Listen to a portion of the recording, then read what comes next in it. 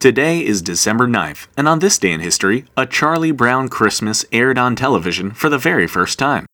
Peanuts is one of the most influential comic strips of all time, running from October of 1950 to February of 2000.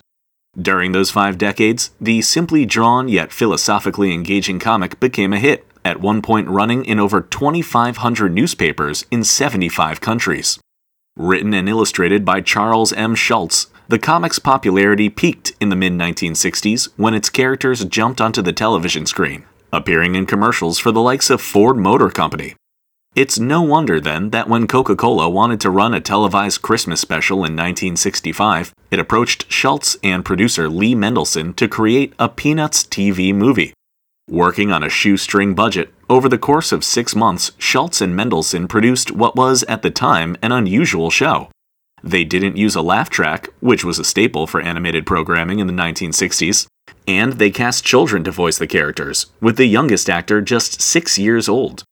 The special included a mix of traditional music and jazz, and throughout the program heavily references the Bible, which TV execs worried would limit the audience.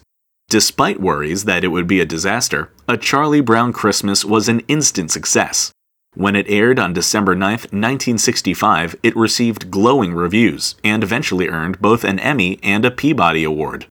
Today, A Charlie Brown Christmas is a classic staple of holiday television lineups, appearing on TV every year around Christmas since it first popped on screen.